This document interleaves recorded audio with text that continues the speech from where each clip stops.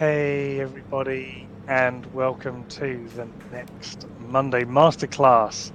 We are today going to be talking all about designing from joy with Lawrence McCarhill from the Happy Startup School. So if you are joining us for the first time, welcome in. My name is Simon Batchelor. I'm a marketing mentor and co-founder of Better, Bolder, Braver.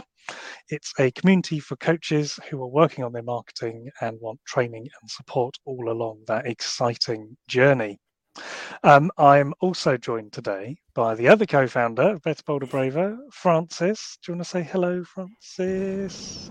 Yes, I do. Thank you. My name is Frances Chalastri, and I am the other co-founder of Better, Bolder, Braver, which is one community amongst many amazing ones, and we're thrilled to have one of our favourite people here, one of our mentors, someone that we followed, who's the co-founder of the Happy Startup School, Simon has said.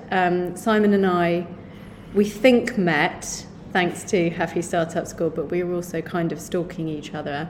So we're not quite sure how it all came about that we started Better, Bolder, Braver, but we are very happy to credit largely Lawrence and also Carlos with everything that has happened to us in the last year and a half. And we're thrilled, as I say, and sort of slightly, I'm feeling a little anxious to have Lawrence here because so much of what Lawrence is all about has influenced our work, and I'm extremely keen to kind of air as much of the value that I feel Lawrence brings as is possible in an hour. So I'm going to ask you, Lawrence, to tell us who you are and why you're here and how it's joyful for you. Well, an intro. I don't think I can follow that. Just to say, isn't it Tuesday, or am I going mad? Is it a Monday masterclass? Yeah, so it's our marketing masterclass, and we often call it our Monday masterclass by mistake. Don't worry, Simon. Sometimes Did I call it Monday today? Don't worry about it. Struggle at the best of times, so oh wow! It used to be our Monday masterclass, and now it's our marketing masterclass because it's Tuesday. And well done for picking up on that. Yeah, you're on the ball. Don't ask me what month it is or anything else, but yeah, no, definitely knows Tuesday. Exactly. Well, happy Monday to you, Lawrence. Thank you, Simon and Francis. I'm honoured to be here. I will take all the credit for this. You guys meeting each other, as long as it goes well. When it goes badly, it's nothing to do with us. I'm Lawrence. I'm one of the co-founders of the Happy Startup School. There's lots of familiar faces in the chat, so lots of happy startup people here, and I'm sure a few who aren't too. Me and Carlos set up the Happy Startup School almost a decade ago. I think it was late 2012. So yeah, almost our 10-year anniversary. But before that, I was, I did various things, but as kind of a failed economist turned web designer. And then myself and Carlos set up a web design studio back in 2004, which we closed in 2015. And that really was, I guess, our apprenticeship in business, but also our evolution in terms of the work we do today, really understanding what it takes to bring ideas into the world, and not just any old ideas, but ideas that hopefully make the world a better place, not just for those you're creating them for, but also for yourself. So that's kind of my interest in this topic, really, is I love conversations like this and love what you guys are doing with the Better, Bolder, Braver community. I've always got that wrong in the past. I think I got it right then. BBB. Yeah, there we go. And yeah, like you, we just love giving people tools and confidence and spaces like this, connection to do the things they want to do. So yeah, happy to be here. Thanks. You've just made me have a thought, actually, which is if you say Better, Bolder, Braver many, many times, it does go in, and it's like meditation. You've got to, get it wrong a few times, and then a bit like Monday Masterclass as well. Yeah. If you say Monday Masterclass enough times and then realise you've done it, then you eventually, it becomes so much clearer when you keep going with it, and then you really think, why is it Better, Bolder, Braver? And so that's the whole point of naming it as such. So I think what I'd really like to do is just sort of encourage you, Lawrence, to reshare your amazing post of yesterday, which was not invited by us. We did not ask you to do homework and come as well prepared as you have. Can you talk to us about, just for listeners who might not have seen it, what it was that, you know, prompted you to write that list and maybe talk us through it? Yeah. Well, I think one thing is, you know, the topic of this conversation, I think you came up with, and that got me thinking about this topic really in terms of what does it mean to design from joy. And actually I misread it at first and I saw design for joy, which I think is probably the designer in me, in that I think a lot of designers are always thinking about the people they're creating something for, because that's the way we've been trained and taught, and that's the work we do. Is we get a brief, we think about the project, what it is we're trying to do for a certain person or group of people, and then, you know, if we're worth anything, we'll hopefully try and make that experience a really useful one, or even a joyful one. So there's different layers of experience that we can create when we're creating for other people.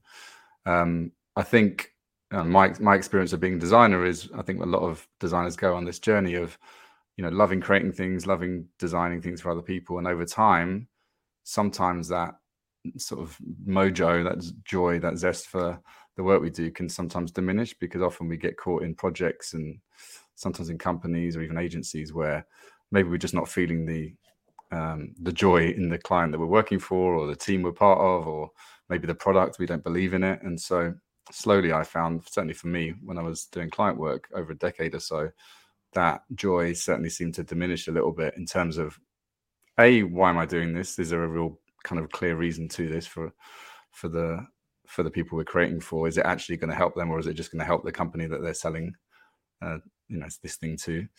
But also, how does it help me? Like, do I really believe in this? Is this something that I want to spend my time doing? And so that's why I think that subtle switch from designing to designing from is important, because I found that when you create things from a place of your own joy, your own excitement, your own interest, then I just think that comes across in the way you communicate about it and the way you actually create things. And it feels easier to then do all the things you guys talk about, market yourself, you know, find your voice, sell. I think I found, you know, all of those things become easier and actually can be joyful themselves if you really believe in the thing you're trying to create, and also understanding where that's coming from. And for me, that's really about understanding your needs, really. And we talk about this on the program that we run, and you've been part of it. And that's really where that post came from yesterday, was this idea of, what does designing from joy mean for me? And for me, it's really a source of creativity is one. So that was the first thing that came to mind when I thought about this topic, was how does any idea, any project I work on satisfy my need for creativity? Because if I don't feel like it is satisfying that, then I won't have the energy to do it well. And I've found in the past that that's something you can summon when you have to, but over time it's almost like a diminishing pool of energy. And, you know, having done sort of design work for 20 odd years, I found, you know, I know when my energy's up and when my energy's down, and I've found that I've just got less and less interested in doing things that don't excite me anymore. It's as simple as that. And so if I've got limited time left and limited sort of energy left, then why not use that on things that get me excited? And again, I feel creative in that space. So that's one thing. I think another thing was connection. So seeing design as a source of connection to other people. So even if I was to create something on my own, seeing it as a way to connect with other people, even if I don't actually meet them. And that's something that I was missing in the past, was maybe that feeling of connection to the end user of an app we were designing or a website we were creating. We didn't really get that feeling of connection. We got connection to the client, and that was, you know, great. They were happy, but I certainly felt like a bit of hollowness sometimes with those projects, was even though we tried to get in front of people and have that real clear connection to the people we're designing for, often there was just a big bridge, you know, between them that we never got across. And that was just a source of frustration over time, because you get paid for the work, the client was happy, but you didn't really feel like the work you were doing was having much impact, because, yeah, you couldn't see it. Even if it was true, you didn't really see that impact. So that's something that I've tried to bring more to the forefront of our work these days, is to really feel that impact and see it. and see it on a more intimate level than just numbers on the spreadsheet or, stats on a web analytics page. Feeling that from people's faces or words or stories, which is way more important for me. So those are the two main ones, and there's some other stuff there we could probably dig into if you want to. But yeah, that's the two that came to mind when I thought of this topic.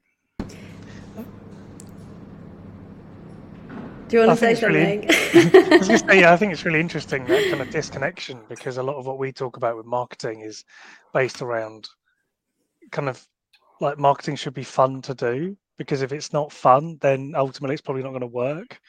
I mean, if you're like a marketing agency or you're a big brand or whatever, then it's fine. It doesn't have to be fun. It just has to work. And as you say, you can be disconnected from it in certain circumstances and it still work. But when it's your own business, your own thing, your own service, and like when you're going to end up being in a in a relationship through connection with the person you're working with, especially with a coach, for example, then really the process of putting yourself out there and making that connection should be enjoyable, or at least rewarding in that initial instance. So I think doing marketing from a place of joy there really resonates with me, because that is what we're all about. We're not just about, go and write 50 Facebook posts that no one's ever going to read and then count the likes on a screen and woohoo. It's like nobody cares about crap marketing. And the reason is because the person who made it felt crap making it and is just doing it because they've been told to make it. And it's like Instagram has enough posts. There's not a drought of content. So it's like, if you're going to make some content, you may as well have fun making it and mean that the person reading it feels a bit of joy and connection and relationship with you. So I've sort of had quite a bit of shared experience, I think, in terms of agency, running a development team, developing apps, running that kind of stuff. We've been on sort of similar journeys there. So I can definitely sort of feel the disconnection there between that end client and some of the frustrations that come with, like, we think this is really good and the client's like, yeah, we're not sure our clients are going to like it. It's like that tension. So yeah, I can definitely feel that from a design point of view. Francis, what were your thoughts on what Lawrence shared? Well, I'm listening to what you're saying, and my experience is B2B as much as it is B2C, more B2B, I would say, to some degree. And I've been in-house. There's also the disconnect, I suppose, in B2B so business to business as opposed to business to customer marketing. And I'm thinking about disconnect in what we're talking about, and I have to say something that I've just noticed, that our eyes are all the same colour as the jumpers or tops that we're wearing. Wow. And yeah, so that's really cute, isn't it? And there's something of like a childish, sweet, like, illustration of a book going on here, because I don't know what that's all about, but the way that sometimes we notice things. And what I'm trying to get to here is observation and sort of awareness, self-awareness. Because what I wanted to ask you earlier, Lawrence, is, sorry about the clanging noise in the background. How do you know when there's joy going on for you? How self-aware do you think you've become of joy existing? Because it's a bit like the needs thing, and I sometimes do struggle with, all you need to do is work out what you need, and it's like that's the thing. It's like, I find that really difficult. So equally, designing from joy, designing for joy, it's like, well, how do you know what is the joy? Like, how long has it taken you to see joy? Are you clear that it's joy when it happens? Are you clear to call it out if the joy is not there? So I'm really interested in the self-awareness bit of joy for you. How quickly do you see it? I think it probably is something that, I don't know, you can almost link it to intuition, I suppose, in terms of something that I've got better at with age, certainly more comfortable with. And I guess it's probably more of a feeling, really, feeling in my body rather than necessarily anything I could put a logical response to. So it could be a feeling of excitement. Like, for example, if it was even this morning, like getting a message from someone I know really well who's thinking of coming to one of our retreats, that feeling of like the thought of spending time with him for a week again was just really exciting. And so I could feel that. I was like, yeah, that's brilliant. And so it's that kind of really visceral thing, I think, of it could be, typically it could be a collaboration or a person or a group that makes me excited. The thought of bringing people together, for example. So if it was an event, so we had another idea to do an event, I could start to see how that could work. So it could be like I don't know, say it was a trip to the Alps, or I don't know, some new place that we've not been to. So like Costa Rica or somewhere where we wanted to go. And it's like the thought of planning that, the thought of who could come, the thought of what experiences we would have, it starts to get me excited. It's like a feeling of adventure. So that's more of if it was a trip or an event. But equally, it could be something like, I don't know, like we've been talking about creating some guides like you guys have, some tools that isn't necessarily going on an adventure on the mountain, but the thought of sitting on my own and like crafting it, and that whole design process is exciting as well. So spending time on my own is also something I love doing, but also with a view to, and this will go and help another person in some way. So it's not necessarily just a solo gig. It's something that, I know I'm creating something exciting here that could potentially give someone else some use or some joy in the future. Don't worry, Carlos, I'm not planning us to fly around the world somewhere just yet. So there's like three levels of joy, right? The first level is your joy. Second is the joy of the process. When you talk about designing something, it's like the joy that you get from building.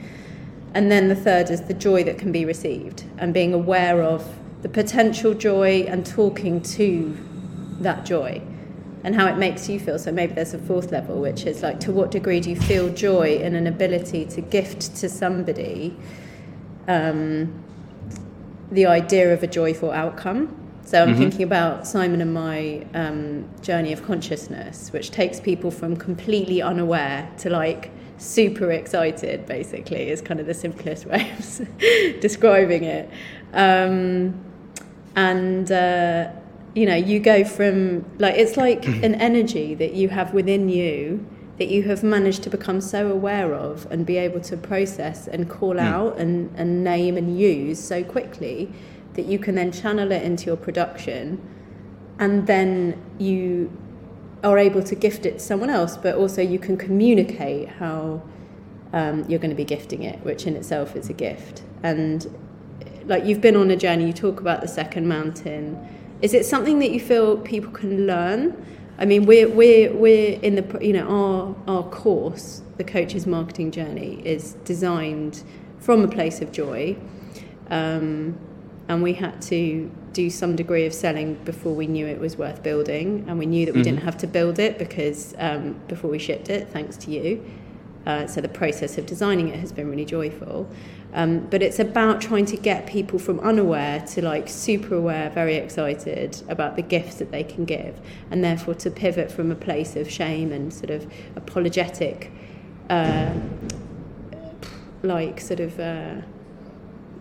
quiet marketing, or a feeling of not being confident about how they want to do marketing, to can't wait to do the marketing because I understand it's a gift for someone else. But do you think you can learn these things, or do you think you have to just have gone on some sort of journey and unconsciously it needs to evolve, and then suddenly there's this second mountain in front of you?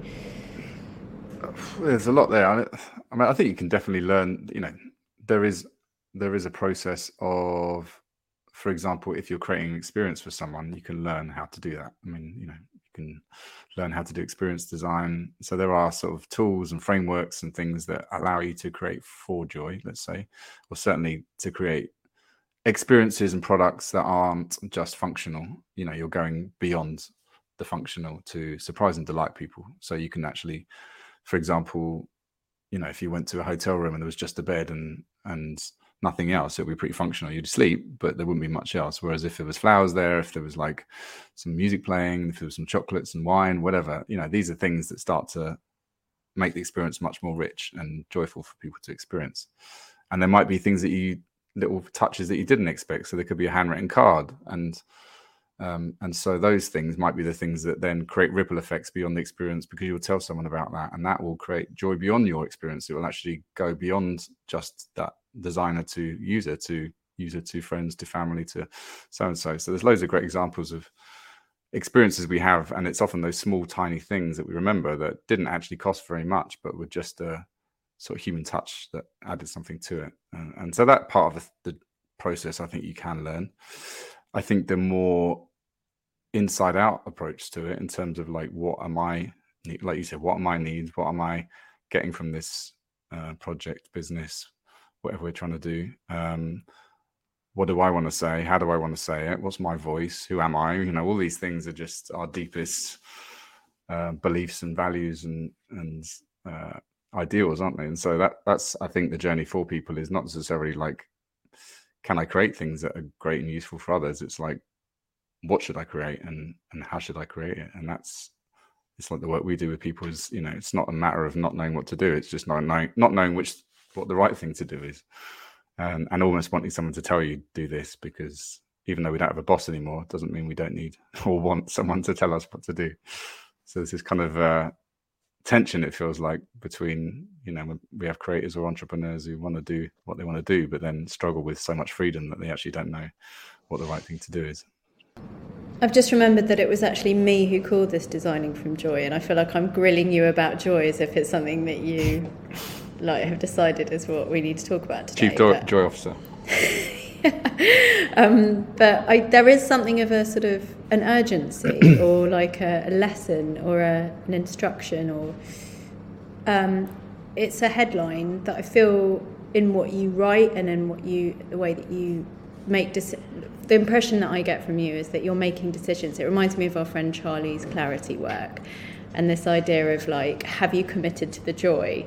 And I feel with you that you're quite clear on like, is this going to bring me joy? And you're very good at making decisions about like, no, this is not joyous. I don't find this joyous, and this is the journey that you've been on. But it's also what you're trying to impart on others, and it's because it's the oxygen mask. It's like, if this is not joyous, if this is not coming from joy, it's going to screw you up in the end, kind of thing. Is that and right? having that I guess inner belief, really, or confidence to actually make that decision, or just make a decision. I think, sometimes we're never going to get every decision right, but at least just making a decision is courage in itself, isn't it? Even if you're wrong, you're less scared of making mistakes. So for me, even just that is something you learn. It's like, as an entrepreneur or coach or any creative, you're going to have to make lots of decisions every day. So the more comfortable you get with just making those, the more comfortable you'll get about the bigger things. And so, and also I think the more confident you'll get in why you're making the decisions, not just for others, but for yourself. And I often think people, in absence of making a decision or having, worrying about choice, they end up just doing what other people want them to do. And so they end up saying yes to someone else's vision or idea because they don't really know what theirs is. And that often could be a source of stress and anxiety for people, I think, because you end up on a path of following other people's wishes for you, which isn't always good for you. And in terms of it not just being about other people's wishes for you, do you kind of check in with what might have been previous Lawrence's wishes for you and what are actually present Lawrence's wishes for you? Like, how good are you at actually asking? Just a bit where I talk about myself in third person. Yeah, past, previous, future. And but it's like, well, are these things still joyous for you? Like, how good are you at practicing what you preach? Frankly, you're excellent at telling us how to ask ourselves the right questions and how to design a manifesto and to ask ourselves what is our zone of genius. Are you good at doing that for yourself? What do you want me to say? No, I'm terrible. I don't want you to say. I want you to be honest. I think we're all guilty of, the things that we help others with are often things we struggle with ourselves. So yeah, if I were to look at some of, I don't know, our marketing or our website, it probably goes against a lot of the things that we teach other people. But that said, I think in terms of me personally, in terms of like what's in, what's out, what excites me, what doesn't, what I want to work on, what I don't, I don't actually think, I have got better at it, but I made some big calls in my early career that seemed a bit counterintuitive and a bit crazy, but I just knew then that if something's not right, I could feel it, and I just knew in my body that it wasn't right, and I knew that there was no option other than getting out, because that was going to make me ill or depressed or, on a path of misery over a long period of time. So I think I've always had a quite good feeling of, if something's not right, I'll change it, and I'm not afraid to change it. And I'd rather be sort of wrong than, not decide, if that makes sense. I'm sorry, Simon, I'm doing the thing I do where I dilate talk. But I just want to say one more thing before I forget, which is that, I think what I posted recently in Happy Startup School in welcoming a new member, that for me, entrepreneurialism is something I had never considered and just entirely happened accidentally. And B, has not only become the way in which I approach my work, but also I think my life more widely. And, I'm thinking about, to what degree do you sort of design from joy and for joy in your wider life? And sort of how you help us all to kind of think about how it must be a comprehensive effort if it's to mean anything. And, we talk to our coach members of our community about sustainability, and sort of we talk about something called what we call the work-work balance and the work-life balance. And what we're trying to get people to surface is sort of what's the sort of combination of everything that they have to do, and why does it work, and how can they talk about it proudly, and how does it become the message about who they really like. How is the combination the mirror of who somebody really is? And I'm interested just to invite you to talk a bit about how the combination of the various bits of your life have come to kind of mean joy for you. Is it just an approach to work, or are you now finding yourself practicing it all over the place? I'm miserable at home, but I'm really nice at work. Well, I think that's the work we do, which I think is in some ways not normal, is a little bit unique in terms of the Happy Startup School, is this alignment really between our personal lives and our business or work lives, and not to see, we're not a business school or accelerator, and we're not a sort of well-being community who run retreats. We are this overlap between the two, this sort of merry dance between work and the rest of our lives. So for me, in some ways, I've learned so much by doing the work we do, number one, from either the people we've met or the experiences we've had, in terms of what things make me feel good and which things help me be most creative, useful, productive. And that's through years of experience and being around others who've inspired us to challenge some of our thinking. And so, how I live each day is almost how I want to live my life, so I try and model that in terms of, I almost put my well-being and my space time, let's call it me time, whatever you want to call it, as the most important thing in every day, rather than like something that fits in around my life. I'll always take an hour for a walk with the dog, or try and have lots of time between calls. I'll try not to have many calls. I hate the idea of a full schedule every day with loads of calls. That's like my worst nightmare.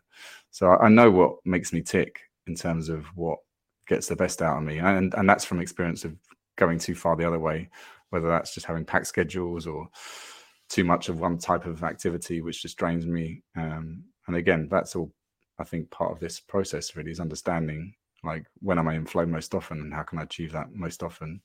And working harder doesn't do it for me. And so, if I don't put those more personal things in my sort of diary, or even in my head for the day, then I'll fill it with more work stuff, and it won't necessarily be work stuff that actually has any value. It'll just be work stuff for work stuff's sake, which we're all great at filling time if we have it and nothing else to do. So my goal is not to work more, but actually just to be more effective with the time I do work.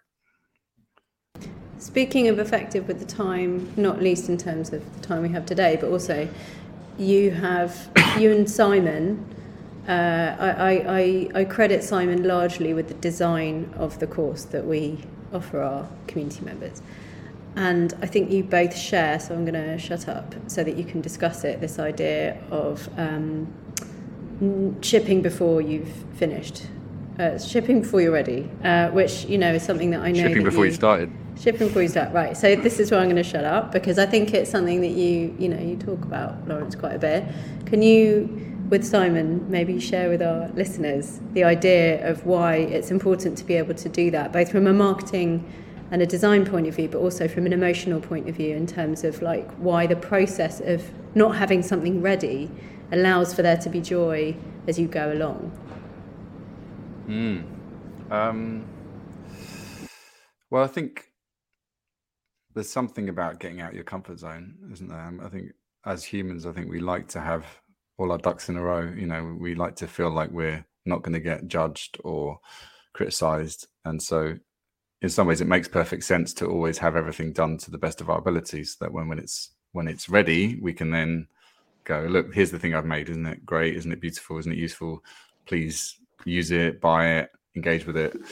Don't give me feedback because I've made it and I spent a year making it. So please go gentle with me in terms of like criticizing it. Just nice things, please. Tell me nice things about it. And then if it doesn't work and no one buys it, then I'll be upset, but I won't know why, because no one's going to tell me, because I think it looks beautiful, and they're not going to criticize this beautiful thing that I've told them I've spent a year on. So I think that's one thing I've learned working with a lot of startups and entrepreneurs, and obviously doing our own work around this area, is in some ways, the more scrappy, the more unfinished something is, it can be terrifying to put it out to the world, but also from a customer point of view, it's something that they can engage with, feedback on in a more honest way, and actually, hopefully, in a more collaborative way, come to a better solution for everyone. So that's great in theory, the idea of, put it out there, get feedback, iterate, improve. Lots of people know that. Very few people actually do it. So one way I've found around that is to not necessarily just go out and release a really half-assed product that no one wants to buy, and then if it doesn't work, you're not quite sure why. Is really to think about it more than anything, is selling a vision for what you're trying to do. So have a really sort of beautiful or well-worded or nicely kind of designed view of that vision. So whether it's a manifesto like we talk about on the Vision 2020 program, or even just a really heartfelt Medium or LinkedIn post or Instagram post, whatever way you want to do to share that vision, put it out there, and maybe you get people who pre-order your book or course or whatever it is you're trying to do. But what you've done is you've kind of tried to sell a vision of the future that you can both buy into, and that, I think, is a leap of faith that a lot of people really struggle with, because they feel like an imposter to some degree. And I know it can be scary, the thought of almost either pre-selling or trying to convince yourself that this future state exists. But I've found the process of doing it for other people actually almost helps you to get clearer on it yourself, and therefore you're almost like manifesting it by kind of going through that whole process of talking about it. I don't know what you think, Simon, but that's my view on it anyway. Yeah, I think a lot of that rings true. I think there's an over concentration, especially in entrepreneur world, of this kind of like, you have to know exactly what it is, and you have to have a sort of fully formed idea to take to a pitch to get people to give you money to build it. And a lot of businesses that I speak to, especially on an agency side, they're like, oh, I'm going to build this thing and I've got this investment in it and blah, blah, blah. And I'm always like, yeah, but how many people are ready to buy it? And they're like, oh no, I haven't tried to get anybody to buy it yet. I've got like 100 grand coming in. We're going to build this thing and then we're going to sell it. And I'm always thinking like, that's just madness. Essentially, one of the sort of bits of advice I got a couple of years ago doing some work with Daniel Priestley is he's got this phrase called ABS, and he just says it when people are talking. He's like, ABS. And what it means is you're doing anything but selling. And it's what entrepreneurs are amazing at. They'll do anything but selling. I'm building a course. I'm writing a to-do list. I'm doing my emails. I'm on the phone. I'm having a meeting. I'm going for, and he's like, yeah, but have you sold it? No, then you're doing ABS. You're doing anything but selling. And it's like, you've just got to stop doing it. And I found for a long time, I was using that as my kind of motivator to get stuff done, because I'm like, okay, what have I got to do today? Am I doing anything but selling? What's going to help me get to the end? Now, if you build an entire course or you build an entire program, as you very rightly said, Lawrence, is that thing of like, okay, I've built this 20-week program. It's amazing. I've spent the last 3 months on it. Please give me feedback, but be nice about it, because I've just spent like, no one's going to go, do you know what? This doesn't make sense. This drops off in the middle. I can't do this. What is this all about? It just feels empty, and you won't get honest feedback. Whereas if you call someone up and say, hey, Lawrence, in 3 weeks' time, I'm starting this program. It's like 20 sessions. It's going to be live with me. It's going to be a bit scrappy because I'm just going to be running them live, see what happens. I really think you'd get a lot out of it. Do you want to give it a go? If you say, yeah, sure, I'll give you a bit of money for that. I'm willing to be one of the first to try it out. Then you just do it live, have some fun doing it with a small closed group, and you can read the room. Like me and Francis are currently delivering a program with the Association for Coaching. And we set an exercise and you watch a room full of people on Zoom all go scribbling down notes. And you can tell when they're engaged because people are like, oh, and then scribbling down notes. If you just make a video, you don't get to see that. And then other points, I think, yeah, people are going to love this bit. And then they're all just staring at the camera. Wait, what's next? You're like, oh, okay, that didn't land. Scratch that. And then you get the Q&A at the end. So people can be like, you know, when you said this bit, I didn't understand that. Can you go over it again? So if you do it live, then you go back and create the thing based on that. Because, you know, a lot of people say, well, I can't do it live because I can't scale it. It's like, well, deal with the scaling problem once you've sold it once. The number of people I get, they're like, okay, but I need to automate all this stuff because, you know, I'm going to get all these customers. I'm like, you solve that problem when you've got one customer, and then when you've got 10 customers, don't solve the what am I going to do with 1,000 customers problem before you've got any. It's a nice problem to have. Well, exactly. It's like get some of these problems, and that is that ABS thing of just, you know, oh, I can't do this because insert automation issue here. So some of those details, but I don't know what your thoughts on that are, Lawrence. How do you think that sounds? Well, there's a line, going back to your point about the scale thing, a line that I can't remember what some startup mentor said it years and years ago that stuck with me was do things that don't scale at the beginning. And it's something I tell people a lot because, again, people fall into that trap of I'm trying to build a, you know, scalable product or web app or whatever. And yeah, this won't work if I try and do this for 1,000 people. But it's like, yeah, you've only got one customer. So don't. So yeah, I think it's a good line. But yeah, with the selling thing, I think it's, yeah, I mean, I'm guilty of this too. You know, it's like you have all these difficult things on your to-do list, and then you try and do all the easy things because you feel better, but then you've avoided the big issue, which is, yeah, sometimes picking up the phone or having a conversation with someone. There's another line, which is bad news gets worse the longer you leave it. So like if you've got an idea for something, don't try and push off the inevitable because 6 months down the line, that news will be worse than it is at the beginning. And we found this, and this is probably where my approach and our approach has come from is, you know, when we're working for clients in the web agency, we just spend 6 months to 12 months on a project. And these are like tens of thousands of pounds projects. And, you know, for the first couple, there's things that we could have done better. And then you start to improve it. And we start to get much more confident in our process and our credibility, I guess, in terms of knowing what we're talking about. And then over the years, we just found that actually, you know, if we're going to spend this amount of time on something and we don't really know if it's going to work, whilst it's bringing in good money to the agency, by the time we start on the next project, we're like, okay, we know where this goes. Like us having discussions about the color of a button that no one ever uses, you know, isn't really the best use of my life. And we've had some clients, I remember vividly, like who could have literally killed the business idea in a meeting. You know, there's one platform we built for a gifting platform for charities. And yeah, we built the product. I mean, it was like a year's worth of work, and the guy went into the meeting, and within minutes, he'd found out that the whole business model was completely flawed, and all that work we'd done was completely wasted. We still got paid, but it didn't feel good. Yeah. And also, we didn't have everyone wants to have great clients to talk about and success stories, not, oh, we did this, and actually an interview with one customer could have solved that problem a month or 12 months before, which would have killed our business as well, though, if we'd have done Well, I think that's the thing, though. It's like that whole thing of this could have been an email. It's like I see so many apps or things that launch, and it's like you've just created a problem to solve. The problem is, if the problem isn't there, then your solution to the non-existent problem is still useless. Yeah. And so many times you would have found all that out by just having a conversation with the client and saying, hey, I'm thinking of doing this thing. Will you pay me 100 quid to give it a go? And if people won't even give you 100 quid to give it a go, then it's definitely not going to work. It's not going to be a program. It's not, it doesn't matter about scalability. It doesn't matter about the 1,000th customer. If you can't get 100 quid or even a tenner of someone to try it out, then it's definitely not going to work. And what is that? It's a phone call. It's easy to just get on the phone or have a Zoom call with someone and say, hey, do you mind if I just pitch you this idea? That only takes a couple of minutes to do, but that could save you, as Carlos said, 30K down the pan. I mean, we turn away a lot of clients in our agency because their business models are terrible. We had one guy come to us and he had 15K of investment to start up a thing. I'm not going to say because it'd be easy to work out who he is, but he started a thing. And we were like, look, to be honest, this is a Facebook group. This isn't a business. No. Like, we could take your 15K and we could build you a private Facebook group, or we could set you up a Mighty Networks or something.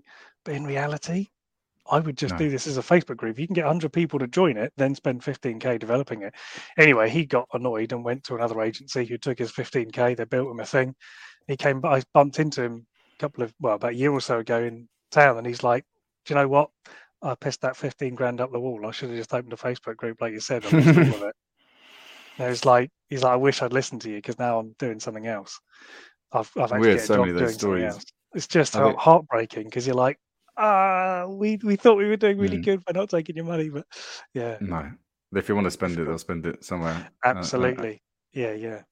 And in some ways, I mean, you guys talk about ethics a lot. I think that's probably one of the reasons we ended up shutting the agency was our view on what people needed and what they actually thought they wanted or needed was completely different. And so we ended up talking ourselves out of loads of projects because, like, for that exact same reason, it's like, actually, you don't need for us to build you an app. You shouldn't build an app at all, and in fact, you'll waste 50 grand, and it'll be the wrong thing, which isn't great if you're trying to build an agency and you've got bills to pay and, mouths to feed. And so me and Carlos, I think, found our role more as mentors and almost connectors rather than, give us a brief, we'll build it. For that reason, A, we'd lost interest in sort of just doing that for the money, but also B, it's much more fun going, actually go to these guys or go and talk to someone else, and they can hopefully give you a view on what happens if you do that, 5 years down the line, and where does that end up? And that feels a lot more rewarding than just, we'll just build whatever you want, even if it's the wrong thing. And I think that comes back to the joy, doesn't it? Because if you're running a web agency or you're, building a website or you're marketing yourself or whatever it is you do in your business, coaching or, instructing, training, whatever that might be, as long as you're doing it from a point of joy, then it becomes very difficult to try and sell unethically or to push something on someone they don't want, because it just doesn't make you feel good. No. So it doesn't necessarily have to be joy all the time as the emotion that you're aiming for. I see in the chat there's been a bit of sort of talk around that, and ultimately I think joy is like, that's the bit that you get every now and then, and it's amazing, but it doesn't have to be joy continually. But if the aim is, well, do you know what, when I sell something to this person, we do business together and the relationship feels good, that makes me feel good, I'm going to have a little twinkle of joy when that email comes in saying, yeah, Simon, we'd love to work with you. Oh, cool. Yeah. Okay. Ding, I get a joy. It's like having a cup of coffee. It doesn't last forever, but those golden 10 minutes when you are cruising through coffee world, it's like, yeah, I'm on everything. But if that lasted forever, I mean, imagine the amount of coffee you'd have to drink for a start. But I think it's that same thing. It's just the little peaks of joy every now and then are what make it all worthwhile. And I think if you drift too far away from that purpose or from that vision, then the joy is what comes out of it. The joy is, I think, that's the hole where marketing doesn't feel good. It's like, because you're selling something that no one wants to sell. Like, you're selling something that no one really wants to buy. So it's a really awkward conversation, isn't it, really? Because it's not really, that doesn't feel very good, does it? No. And again, I'm sure you guys talk about this, the best marketing is a great product, really. I mean, it should market itself. If it's, people talk about it, they'll share that experience. And so I read something yesterday, I can't remember the line, but it was a copywriter basically saying even the best copywriter in the world couldn't sell a shit product. Ultimately, no amount of words would make something bad, good. So it's always a good reminder, I think, that actually, A, the referral thing kicks in, but also B, if we really believe in this thing, we'll talk about it in a way that is much more authentic, I think, and true. I love the idea of with all of our guests, I'd like for them to suggest an alternative word to marketing. because for me, I loved what Eric said earlier in the chat about I can't quite remember what it was, and now there's so much chat, which is amazing that I'm not even going to start trying to scroll back to it, but it was something about curiosity. And sort of, does curiosity, Eric, if you can cut and paste it back in, copy and paste it, that'd be great. It was does curiosity allow you to see joy or something? But I don't like the idea of trying to build something before you ship it. How might your curiosity shine a spotlight on your joy? So curiosity shines a spotlight on my joy, in that it's the curiosity with which I'm finding myself approaching the experience that our community members are having, that then sparks joy for me and helps us build not only we have a product in the form of a course that people are on and taking, and we're trying to build a kind of more group structured immersive version of it, where people will do the course at the same time, and a lot of the group work that they will do will be the value, really one of the biggest values of it. And the feedback that we're getting from people, which firstly we can turn into beautiful testimonials, which is a gift to us that they're giving, but also a gift that we can give back to them, which is really joyous when we cheerlead that testimonial and say what you're saying is really important to us, so much so that we'd like to share it, and then the gift that we're serving to other people in sharing the testimonial. So it's all good marketing, sparks joy for me. But it's the curiosity, as I say, that I really give a shit what people actually think about what we're doing. And I don't think we could build it. I don't think we could build any more without curiosity. So, and it reminds me of kind of like going on, and you talk about being in nature, Lawrence, and this idea of kind of just discovery and the curiosity with which you approach going on a walk is joy. And to speak to this point of like, I don't know what's going to bring me joy. Some stuff brings me joy. Other stuff doesn't bring me joy, but that's fine. And like on a Monday, this might bring me joy, and on a Friday, it definitely doesn't bring me joy. And it's like, well, yeah, but if you're curious as to, you know, why it might bring you joy on a certain day, or, you know, I don't know where I'm going with this. But the curiosity bit, I really like. Someone else want to jump in? I've gone off on one. Curiosity helps us hold our stories about joy. Expectation, necessity, frequency, lightly. Yeah, nice, Eric. Thank you. I think for me, there's something about the unknown, isn't there? And so when I think of, if I'm curious about something, I want to learn something new, or there's something that's not quite fully formed yet, and so it's pulling me in. It's like, oh, what would that be like? You know, it's enticing. And so particularly if it's like a new idea or project, if it's pushing me a bit, if it's making me sort of feel a bit scared, a little bit like, oh, something there, that for me is when my curiosity's peaked. It's because it feels like it's new and different. And I think like a lot of creative entrepreneur types, I get bored quite quickly. So it's not always good if something's curious, because it can just drag me away from what I should be doing, or what's important that day. So there's always a balance. But yeah, for new things, to keep that energy up, I think always following your curiosity, I think, is something that I think, you know, something I try and, I'm sure we all do, try and instill in the younger generation really as well. That just constant curiosity about the world, not just the work we do, is important. I've also remembered something that I think might have been a point in what I was trying to make before, which is that, you know, in working with people that we work with, in asking questions of people, you are helping them. You're being the guide and not the hero. So your curiosity both serves you in terms of keeping it alive, as you say, Lawrence, but it's also the generous act of asking of someone else, what do you think? And sort of seeing what you talk about collaboration and, the whole being in a community thing is kind of how is the interaction with the other informing the joy for you? And also, what are you showing people about what working with you looks like when you are collaborative and when you are asking questions of people and when you're being curious? You're saying this is how I work. This is the energy that I am going to continually serve to you if you work with me. So there's no product there. There's nothing there other than you saying, this is who I am. If you work with me, it feels like this.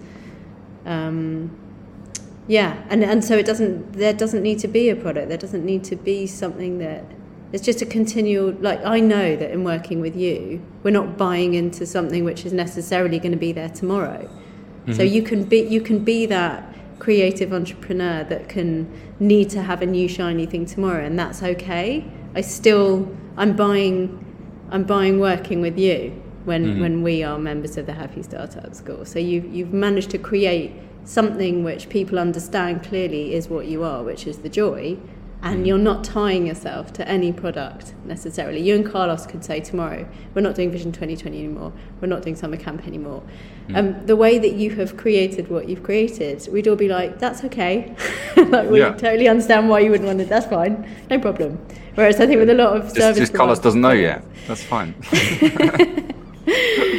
But like a lot of people tying themselves to products are tying themselves to, like, this is my thing. And so you can't, you're not like, but you're beholden to it. You're suddenly making a rod for your own back, as opposed to saying, I'm about joy. And so if you work with me, that's what it is. I don't know. I've moved into, is joy your product? And I didn't mean to, but it seems to be. You tell me. You came up with the idea. Guaranteed joy or your money back. How about that? I was going to say, I think that's what Carlos's episode was all about, wasn't it? Happiness is your niche. So I mean, oh, there you go. Yeah. So if you want to find out whether joy/happiness should be your product, see the previous episode. The previous episode with the other founder of the Happy Startup School, Carlos. I shall bung a link in shortly. Well, this is the problem we have. People think they're. Go on. Sorry. No, I was just going to say, I think, again, seeing some of the chat as well about happiness and passion and joy. And again, these words are all quite loaded, aren't they? And they can mean different things to different people, and they can trigger people. And I think we've all got this, well, it can easily communicate this idea that it's all about the fun, and it's always fun, and everything we do is fun. The community is amazing. Everyone's happy all the time. Everyone comes to summer camp and they're like hugging in a field, and it's just joy all around. It's just obviously not like that, is it? And I think that's one thing to communicate is, a lot of this stuff's so hard and so difficult and can be sort of draining, and there's sleepless nights and there's worries at some point on our journey. Or you're not getting customers and you're not getting any sort of traction and no one's following or liking your posts, and all of this stuff can be exhausting if you don't get the response you want. So for me, all of these things, whether you call it joy, happiness, following your passion, whatever people call it, is, if you don't do that, then how much harder would it be?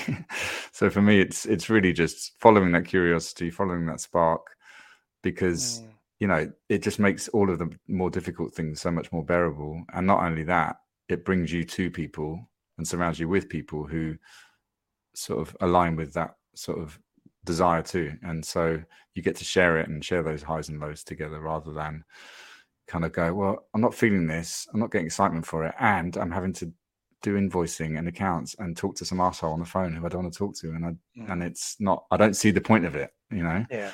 And also I don't like these people, so why am I doing it?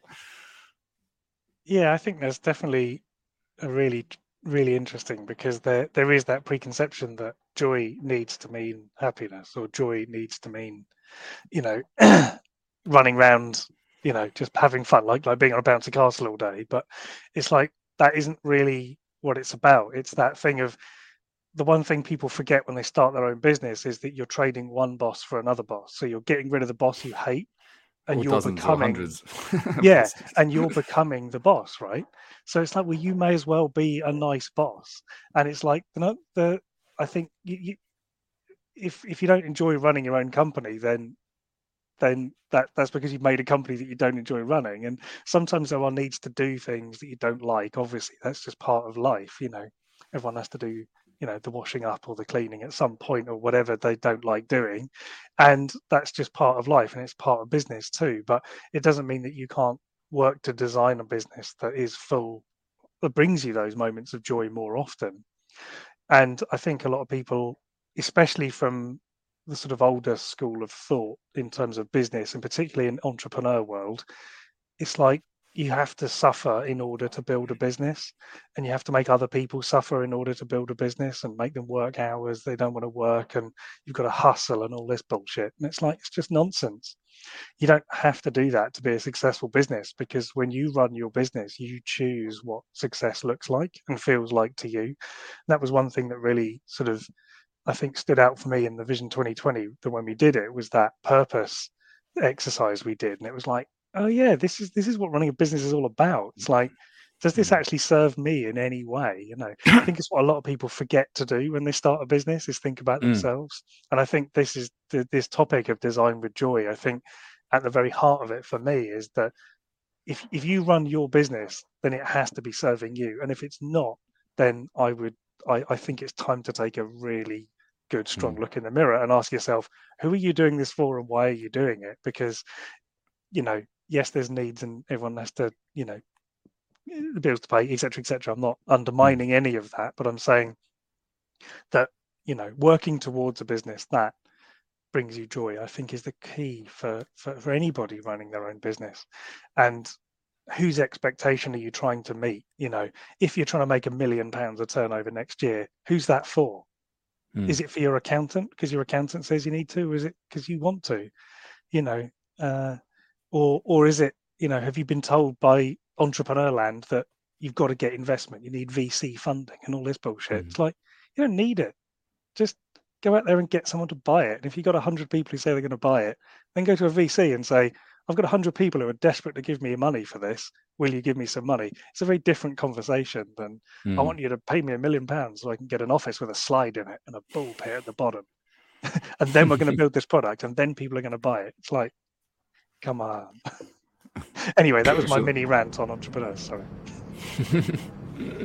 I want to bring it to a close by kind of nodding to the quality of both of our communities. And there's a few people who are in both, so they're the centre of the Venn diagram. But, you know, is there a name for the middle bit? Well, no, the people who are members of both. No, you need I need to think about that. I'm sure there happier, better, bolder, joyful, braver. Yeah, there really is a Daft Punk song somewhere. There is, there is. So, but, you know, I was thinking, to bundle. Yeah. Watch this space. Joyful collaboration coming soon. Yeah, always. So Simon saved my life a couple of months ago when, with his mental health first aid training, he called out that we were not ready to launch the thing that we thought was going to make us 30 grand in Q1 of this year, because it turned out I was going to burn out. But I didn't have the ability to see that. And we saved it, well, Simon saved us probably a good couple of years of like iterating, failing, burning out, pivoting, coming back, licking our wounds, starting again. And because we're in the spirit of be honest and everything's going to be okay and you're not for us and that's all right, we were able to talk to people openly, having sold a couple of places on our course, to say, you know what, we're not going to do this. It's not going to work for us right now. It doesn't make us feel joy. Mary Kondo all over the place. And they were like, wicked, yeah, that makes perfect sense, and thanks so much for inspiring me to kind of do this thing based on your honesty. But, you know, if I didn't have Simon, if you didn't have Carlos, and vice versa, I'm not sure how much, like, joyful accountability would be going on. And, you know, so much of the value of, you know, for me, a lot of this work is about self-awareness and holding a mirror up to yourself and saying, as Simon said, you know, like, who are you doing this for, really? And, like, what does this really say about your relationship with yourself and with other people?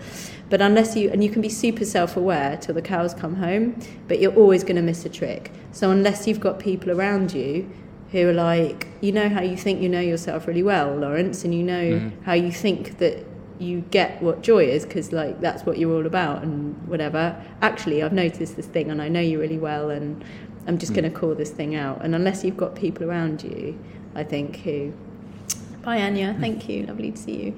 I think we can't underestimate how other people can be so important in helping us to remind ourselves of what we find joyful. Yeah. Excellent. One final thing I was going to say yes, go for before it. we go, maybe, was just actually linked to what you're talking about, that the sort of work we get people to do on the program around purpose and needs and all that stuff.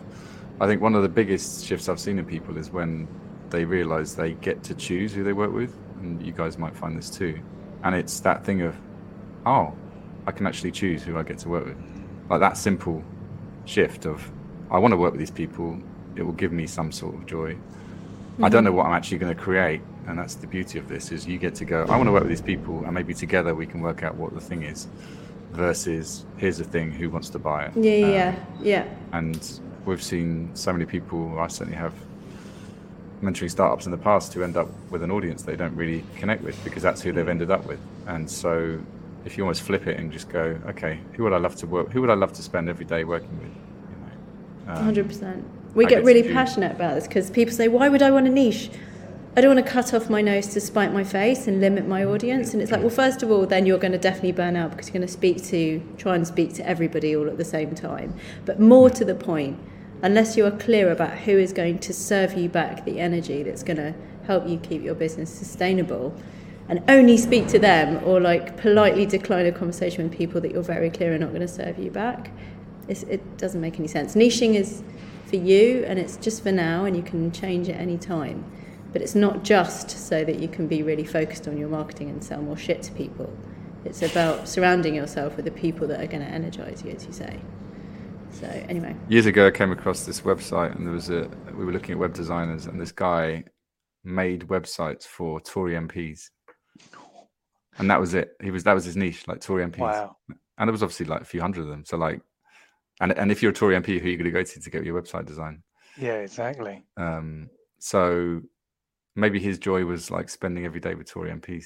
Probably my worst nightmare, but you know. I was going to say, yeah. I mean, to be honest, I'm quite happy he's out there doing it, so no one else has to. You know what I mean? Like, someone's got to be the martyr. But think of the gossip, though, right? Oh, yeah. Someone's got to be the martyr, but I mean... There is no judgment on this show, just saying. No politics allowed. Exactly. So before we rapidly move on to the second hour of... Carlos is reading off like domains and random clients for the years. Sorry, just like distracting me. Yeah.